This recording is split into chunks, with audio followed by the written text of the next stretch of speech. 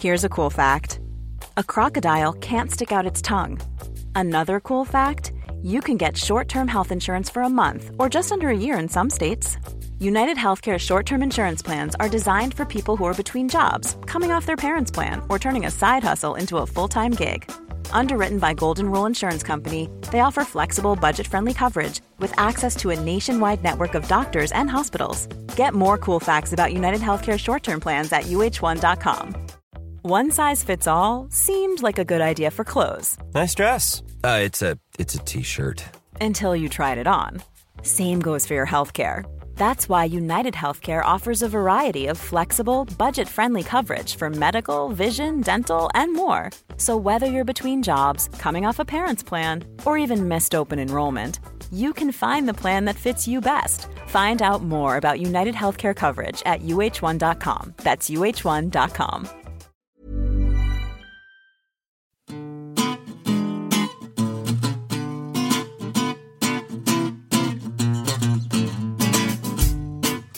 Hello, I'm Helen. And I'm Stephen. And on this week's New Statesman podcast, we talk about resignations. And Patrick Maguire joins us in the New Statesman podcast broom cupboard.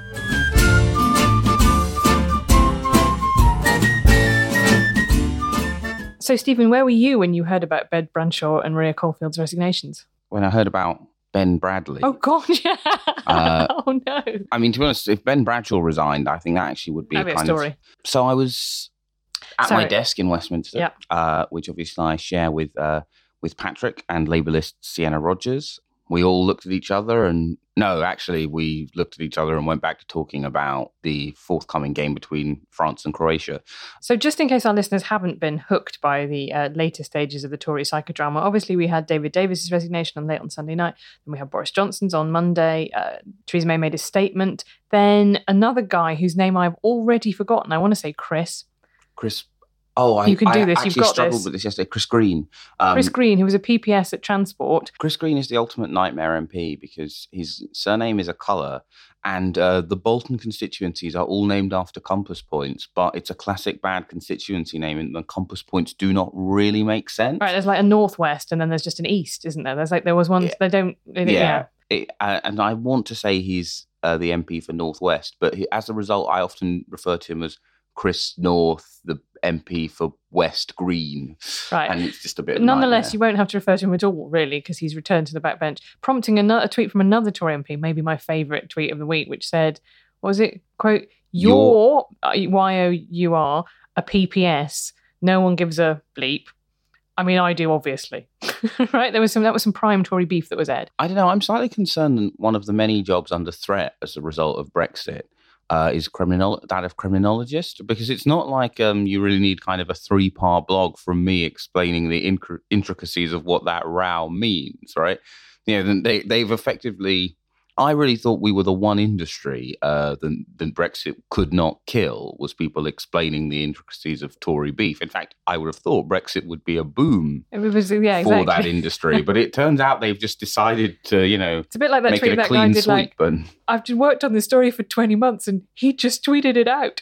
That was our version of that. So obviously one of the currents that tweet exchange exposed was the fact that the kind of non-wing nut, I think I probably can say that, the non-Brexit ultra faction of the Tory party are a bit annoyed that they just keep marching loyally through the lobbies, getting on with it, rowing in behind Theresa May, and then the headbanger constituency have decided, as they see it, kind of to hold the party to ransom. Although the thing about people like Ben Bradley and Maria Caulfield is they're not right. Really so let's move on to them. They're Tory vice chairs, right? Yeah. And they both resigned on Wednesday, so they're in a slightly different category. Yeah, they're not really kind of primordial Brexiteers. They both believe, and this is like a really fascinating collective action problem, right? Because if you're the average Leave voter, so you're 60-something, retired, and living in a small town without much immigration, what is the tangible sign to you that you have received a good or a bad Brexit? Answer, is the NHS in a better or worse state, which is actually why the most important policy lever for them to have pulled is to spend more on the NHS, even though, of course, that has nothing to do with a Brexit dividend of any kind. However, the other clue will be how various elites on your side respond to the deal. Now, the weird thing, of course, that means is that it's notionally in the Conservative Party's interest for MPs in marginal seats not to resign going, I can't defend this, my constituents will eat them. But of course, because at least one of them will always do that, right? You might be able to get so the Mail, very fascinatingly, is covering this through the lens of its criminology. The Sun is covering it as a blue-on-blue fight, but the Telegraph is covering it as she's a traitor. And because there will never be a situation where if you're the Tory party, you can get everyone on the right to act in a enlightened and self-interested way, it's actually in everyone's individual interests to do what Ben Bradley has done, which is try and inoculate yourself locally.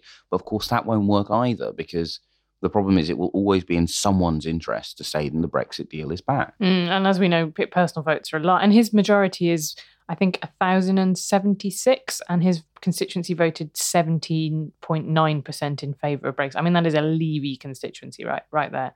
But what's Ben Bradshaw up to, the Labour MP for Exeter? Well, Ben Bradshaw actually is a kind of a good segue into the other sort of part of this, right?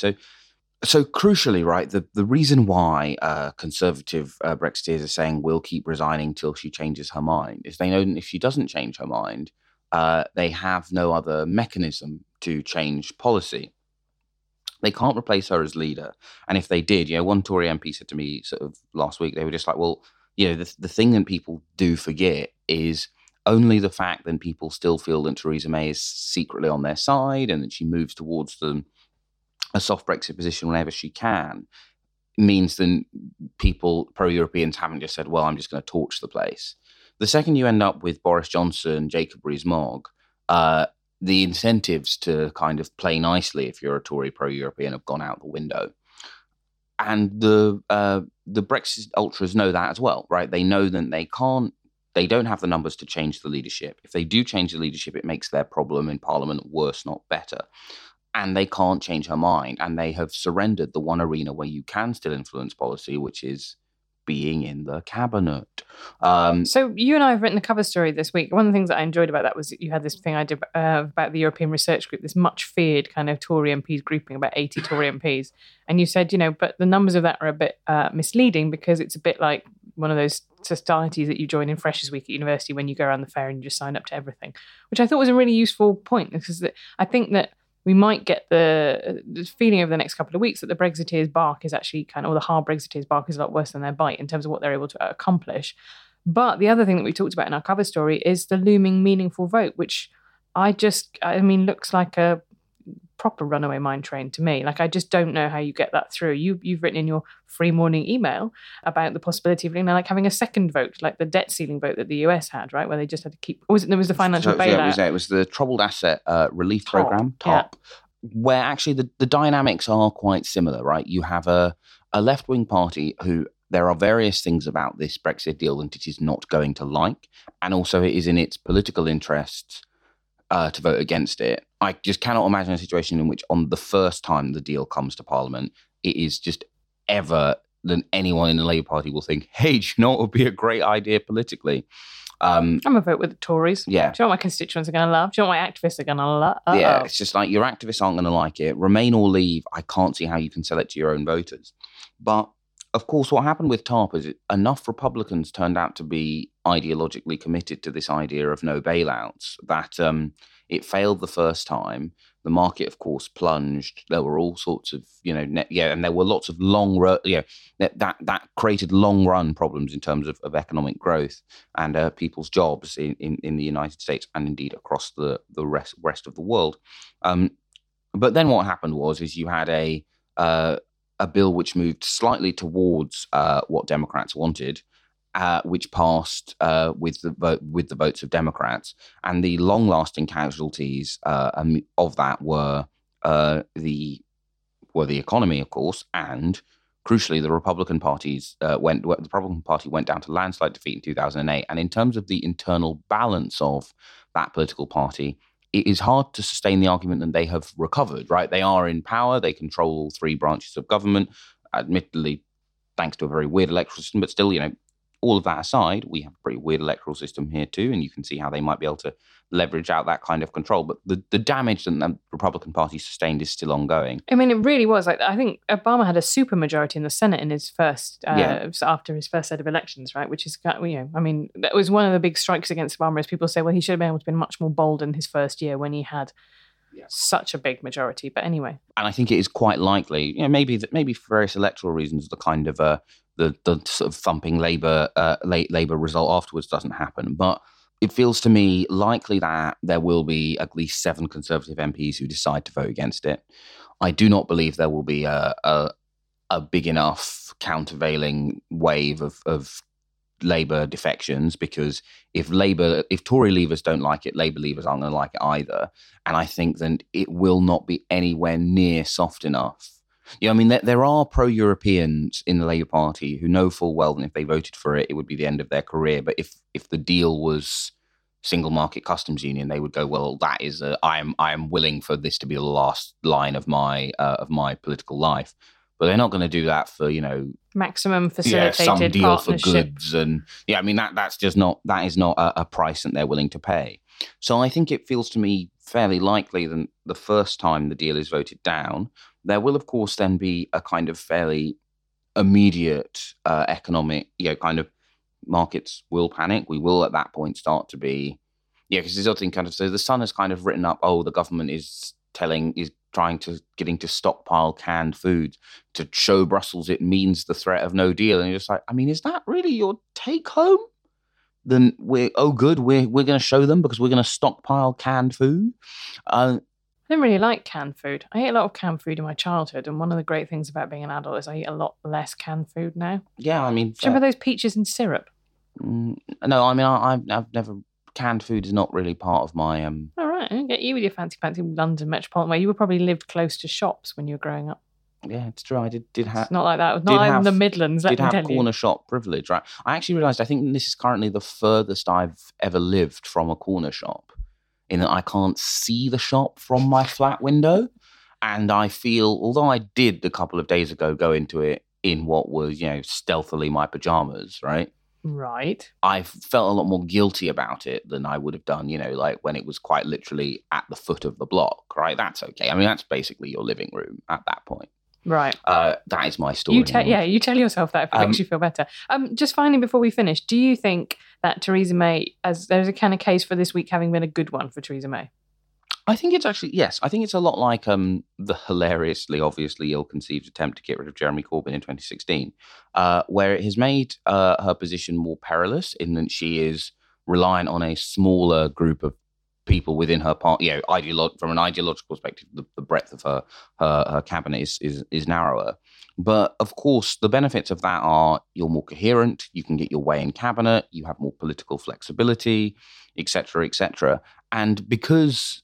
Okay, obviously the slight difference is what protect Jeremy Corbyn is that he still had the support of 50% of the membership plus one. What protects Theresa May is she still has the support of 50% of Labour MPs plus one. Labour MPs?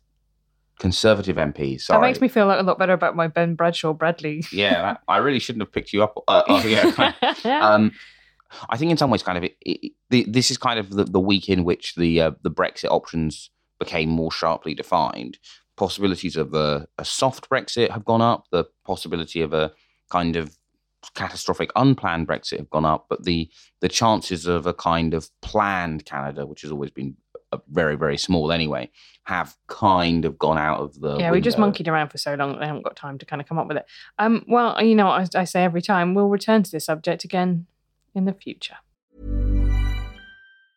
I'm Sandra, and I'm just the professional your small business was looking for. But you didn't hire me because you didn't use LinkedIn Jobs. LinkedIn has professionals you can't find anywhere else, including those who aren't actively looking for a new job, but might be open to the perfect role, like me.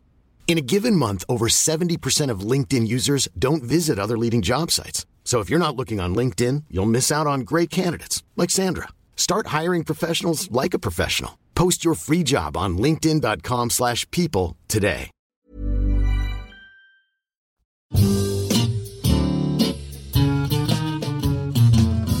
And now it's time for a section that we like to call You Ask Us. I'm joined this week by our political correspondent, Patrick Maguire. Hello. Thank you. And so our question is from Ole Larson. I think I'm pronouncing that correctly. Is Jeremy Corbyn actually keeping May in office at this point? If Labour had a more moderate leader, there might be more appetite for toppling her. Now, I think this is actually an interesting question because I think, oddly enough, and obviously, you've been talking to all of these people as well over not just the last week, but of course, for what feels like forever. Feels like an eternity. My feeling is it actually, weirdly, the area of Brexit where the identity of the Labour leader makes the least difference. It is just not a factor in people's calculations. Yeah, well, the most important factors at this point are internal to the Tory party and the immovable red lines that Brussels has set, right? Labour can't change either of those facts, regardless if your leader is Yvette Burnham or Jeremy Corbyn, right? Yeah, particularly because, what keeps Conservative Remainers bound to her is, I would say, the fear, but I think actually the stone cold certainty that whatever they got next would be worse because of where the membership is. What keeps kind of sensible Brexiteers to her is the knowledge that they don't think that there is a real world alternative which reconciles their various red lines or is politically survivable by the 2022 election. I think he makes very little difference to this. However, I feel there are several other areas where Jeremy Corbyn being Labour leader is significant to the Brexit process. Shall we talk through those? I feel like they are in no particular order.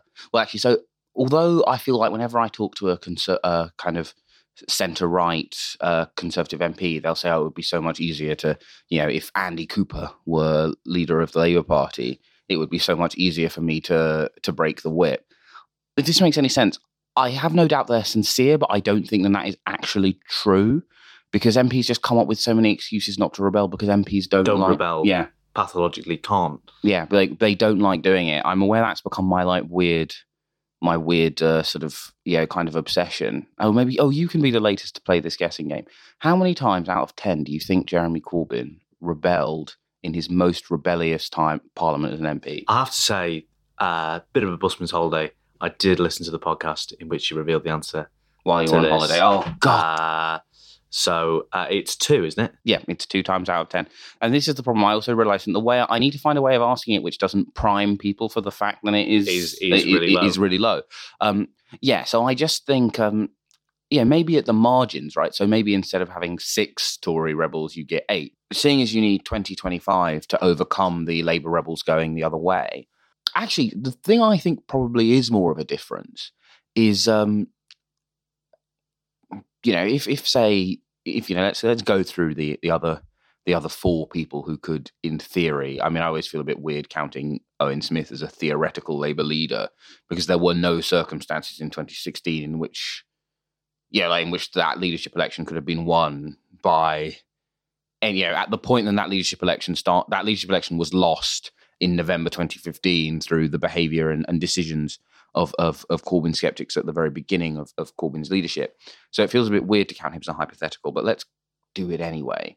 So what do you think so let's start in the order they finished. So Andy Burnham, what would Andy Burnham's Brexit position be? I imagine it would be very similar to Corbyn's. You've got to consider he was, MP for Lee, very Brexity. Lee is part of the Wigan Council area. I think that was 65-35 leave. You struggle to see how his Brexit policy is any different to Corbyn's. Same with Cooper. If anything, you imagine Cooper and Burnham might be a little bit more Brexit, if anything. Yeah, this is the thing, is we shouldn't forget that Andy Burnham kicked off his whole spiel there's a guy in my constituency who has no mates because he's the only one who doesn't speak Polish. Now, I do think one of the many sort of weird bits of wishful thinking about the 2016 referendum result is that people go, if there had been another Labour leader, it would have been won. All of them said, with the exception of Mary Cray, who obviously didn't make it to the ballot, and this wasn't the only reason, but one of the things that MPs, she said, of course, I will share a platform with David Cameron. This is too important. But they had all already gone, I'm not going to share a platform with David Cameron. They had all said deeply unhelpful things about free movement, right? None of which could be reconciled with staying in. Do I think there was an element of kind of deliberately going, I have to be pro-European in order to stay the leadership, and I'm going to be as difficult a pro-European as possible? Yes, but from a practical endpoint perspective, I don't really get what the electoral difference. If you're a voter who doesn't really follow politics, what is the difference between Jeremy Corbyn being an unenthusiastic pro-European out of choice and Yvette Cooper being like, but of course we need to do something about free movement of Labour out of expediency? I read a very interesting, there was a Guardian interview with Andy Burnham during his run for the Manchester Mayoralty, in which the author, whose name escapes me, suggested an interesting counterfactual in which Andy Burnham, is obviously married to a Dutch woman, makes an incredibly personal case for the EU and free movement, and we stay in the EU and everything's fine. Do you not subscribe to that? I think with all of the others, I think I find it impossible to sustain the counterfactual. Although he conducted both of his leadership elections very badly, his kind of his natural attributes as a good politician, his warmth, his charisma, his kind of like, he's like sort of hunky in a non-threatening way. Kind of always, whenever someone goes, but what about this counterfactual with Andy Burnham? I'm quite biased to giving it more house room. The thing is, I simply don't believe that the structure of the referendum campaign wouldn't have played out in a similar way. He didn't want to be involved in Stronger In. I'm sure he would have done. I can imagine him doing that interview and him coming out very. I think probably the difference is I don't think the outcome would have been different in terms of the result, but I can imagine Andy Burnham having quite a good referendum campaign. Yeah, doing that interview with Times, Observer, kind of one of those kind of like those awful like he's wheeled the wife out interviews, and him being one of the winners of the referendum campaign in the way that Ruth Davison was a winner and Amber Rudd was a winner of the referendum campaign. The other interesting dynamic which suddenly occurs to me is that if you had a more enthusiastic pro-European as Labour leader, what does that do to Sadiq Khan's public profile? Because he undoubtedly had a good referendum campaign, because in some of the big set-piece events, like the Hustings event, he did it because he was, the most senior Labour pro-European who was willing to do it. And then afterwards you become Mr. Soft Brexit, Mr. London is open, Mr. We need to protect the economy, jobs, etc., etc. Yeah, which given the impact of the cuts on parts on various bits of London, and given his own sort of lack of a tangible thing he can point to and say, I have done this as mayor, might mean that we would be talking about him as a more vulnerable incumbent going into 2020. But I simply don't. It's not like Andy Burnham would have every week. This is the thing, right? Is I think whenever I read about a game-changing moment in a campaign, well, campaigns aren't about game-changing moments. They're about recurrent themes, like in the last election, like Labour here is a policy offer for everyone paid for by the 1%, right? Which essentially was their through line throughout all of their policies. The through line of everything the Tories did in 2015 was long-term economic plan, and like I don't see how I'm married to a Dutch woman has a through line. Would it not speak to, is it not the emotional case for the European Union that Cameron didn't make? I think that was the point the Guardian journalist in that interview was thrusting at. It's Europhilia with a human face. I'm just kind of in general a bit dubious about the idea that the emotional, particularly after a non-technocratic case for the European Union should have been being made from 2000 onwards. I think obviously the structural problem in 2016, as sort of embodied by Cameron, was turning around after 16 years of saying to his voters, maybe we could leave, and then turning around at the last minute and going, oh God, that was just a joke. Please don't do it. And I don't think Andy Burnham could have got out of the death spiral, though I'm less convinced of that than I was at the start of this conversation. Yvette Cooper, I just think it's open and shut. Then Yvette Cooper would have created exactly the same problem for a different reason to the one Jeremy Corbyn did. Kind of, there are so many awful things about the referendum campaign etched on my mind. But do you remember when they cleared a day for Labour to have like a day about the referendum?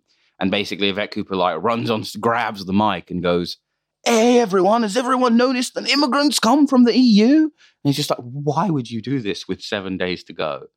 And I know that she thinks and thought that was helpful, but it's not, right? That it is simply not a sustainable or indeed truthful way to argue for Britain's membership of the European Union, to pretend that we are somehow going to be able to unpick the free movement of people, ignoring the fact that I don't really understand why the Labour Party has decided it thinks capital should have more movement rights than Labour. And so I just don't buy that, then it would be different. Well, I think Liz Kendall is the other interesting counterfactual, because although all of her nominations were by right, they weren't borrowed.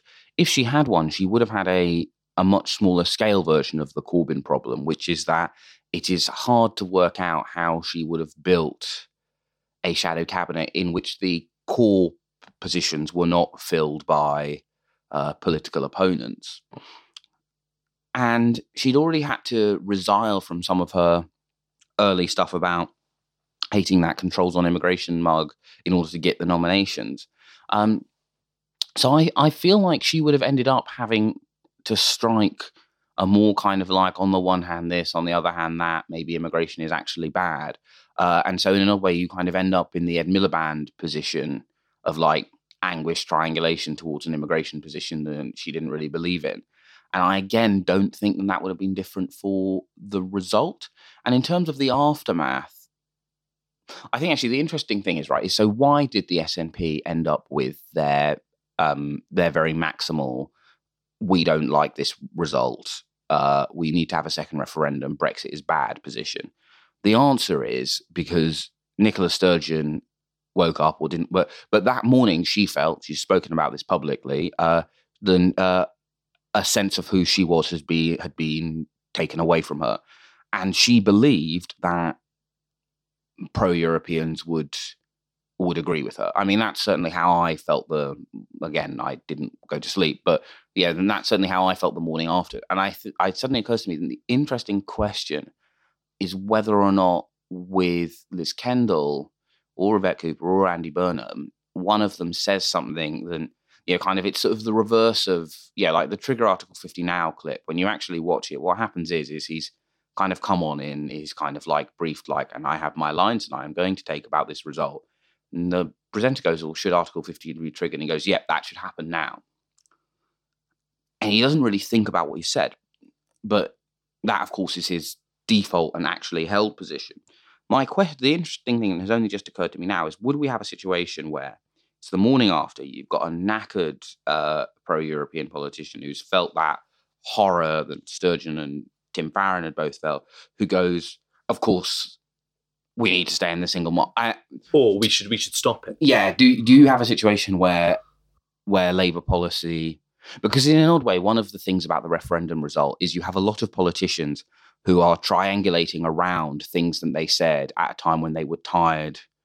They were shattered both physically and emotionally. And there's quite a lot of kind of going, okay, well, we can't, you obviously kind of can't come out and go, if you're Nicola Sturgeon, you can't sort of turn around and go, so it turns out then most Remain voters weren't as upset about this result as I was, right? It did not recast Scottish politics in the way that she intuitively felt it would. Although I do think her insight into what she felt she'd lost out in the morning of that referendum is a massive asset to her as a politician, and is one of the reasons why the SNP is, I think, doing a very effective job of talking to wavering no voters in a way than I think it wasn't before. But does that mean Labour now has a more pro-European policy because of that initial kind of like, oh, I don't like this? And again, I kind of think not, because although kind of a lot of Liz Kendall's strongest supporters were people who the day after were like, no, we have to stop this. She wasn't, I can't quite remember what it was she tweeted about the result, but it wasn't like, this is awful. This is awful, but it wasn't like, no, we have to stop this. She wasn't one of the kind of like immediate stoppers. Neither, of course, was Yvette Cooper, who talked about how it was a problem of small towns and immigration. But the one person who was Owen Smith, who in that Moore interview, when he first ran for leadership, did the handbrake turn towards let's have a second referendum and let's stop it. Essentially, that was the delayed onset reaction that a pro-European Labour leader would have had on the morning after the referendum, right? Yeah. It was to say, well, this is mental. We need to stop it. Yeah. The interesting question is, one, would you have got the 2017 election? Two, what would the result of the 2017 election have been if Labour had an unambiguously anti-position? Much worse. Yeah, for Labour. Like you wouldn't have held on. You don't have Paul Farrelly holding on by 20 votes in Newcastle under Lyme. You don't have Gloria De Piero holding on Ashfield. You just have dozens of Mansfields, don't you? You have incongruous seats falling to the Tories because of the purple firewall. Yeah, and this is the thing. The thing that happened in the 2017 election is everyone who managed to, one reason or other, go into the election having put Brexit to one side. So whether it's Ruth Davidson saying, of course, I'll fight for our right in the single market, but we need to not have another independence referendum. Or if it's Jeremy Corbyn going, of course, free movement will end and we accept the referendum result, but what about my policy offer? They did very well because they successfully fought and won the argument about what their election was about. If it had been about Brexit, then does stuff like the dementia tax get kind of any airtime? Does the election just become, well, here's a manifesto, but no one cares about it? Yeah. Well, that was why Labour did so well, because it was notionally a Brexit election, pitched as a Brexit election, but was never fought as a Brexit election. Yeah, and so people because they refused to engage with the terms of the debate as Theresa May imagined them. Yeah, and so people just felt yanked around by Theresa May. So, yeah, this thing. So, with a smaller parliamentary Labour Party, okay, I mean, admittedly, Labour doesn't have the numbers to stop Brexit now. So basically, that doesn't really change anything. But this is where it becomes interesting in terms of internal Tory dynamics, because the mantra for both sides of the Tory debate at the moment, i.e., the payroll who want wavering MPs to support May's deal, and rebels who want to rebel and get her to rip up checkers, is the mantra on both sides is, if you do X, we will get Corbyn. That is the line for the rebels who say, like Ben Bradley resigning yesterday, saying seats like mine will fall to Labour if we push ahead with this. And the government payroll, after the meeting of the 1922 committee, were saying, look, we have to unite around the Prime Minister or we get a 1997 style landslide, which is where Corbyn's ambiguity on Brexit delivers the result we get in 2017, and then creates the situation where actually Corbyn is breathing down Labour's neck, down the Tories' neck, and becomes actually, in that respect, a really important figure in the internal Tory debate on Brexit. Yeah, because, the fact that, and although there are lots of good reasons to, the argument that the next election will be a very different one to 2017 it's not stupid, right? I don't know if it's true, but it's not immediate. It's not obviously false. However, because no one can confidently say Labour will not get the extra 10 seats they need to form some type of government. Yeah, and so that is actually the big impact of Corbyn on Tory and Held is the idea of him as a presence at the gate. And that's, and that simply wouldn't have happened with any other leader for the essential reason that, Owen Smith only exists as one of our hypotheticals because Corbyn is already leader. And again, I mean, you may disagree, but I simply cannot conceive of any hypothetical where at the point that Owen Smith becomes a leadership candidate, any leadership candidate could have beaten Jeremy Corbyn. Well, say part that for a second and say he did, right? The whole point of Smith's leadership then would have been to indulge the fiction that they got rid of Corbyn because he was equivocal on the EU. And then, as we said before, you see a Labour that is much more anti-Brexit or much, much softer, or, can't have that constructive ambiguity with worse results electorally. Yeah, and I think with either of the other three, there are many reasons why I think if Yvette Burnham had led Labour into the 2017 election, they would have got a better result. But the most stupid is the 2017 election only arises out of Corbyn's perceived weakness. if you did have another Labour leader who had a better position in the polls in 2017, there is no 2017 election. It only exists to get Theresa May this guaranteed bumper majority. So the hypothetical there doesn't work.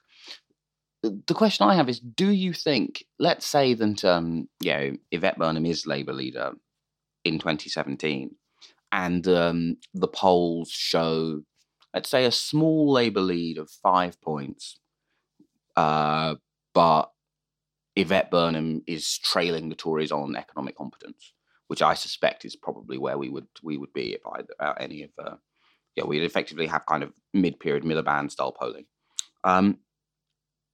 Do you think the you can't let Labour in dynamic would work both ways, or do you think it would be less because there would be more of it if you're Nicky Morgan? You're just like, I can live with Yvette Cooper being Prime Minister. Well, I think you would have the mutineers of old, i.e. the pro-EU mutineers, as you say, going through the division lobbies with someone like, Burnham, Cooper, isn't sacrilegious, is it? They are, in the minds of most of Westminster, temperate, moderate, sort of very conventional, palatable to Middle England politicians, as you say. Like the whole, in that respect, yeah, I think it is one way, because you can't, invoke Andy Burnham as a bogeyman, can you? So just the idea of something like, eat your greens or Andy Burnham will nationalise your house. Yeah, no, it's true. And so I think actually that is the big difference. It's not about the internal dynamics of May's leadership, but the dynamics of rebellion are quite different. Yeah, well, exactly. It's Andy Burnham, Yvette Cooper in the national interest, is a ticket Tory MPs can buy, whereas Corbyn is doing the thing we want, but we are so genuinely terrified of him and everything he stands for, because he has, shifted the window or whatever. Yeah.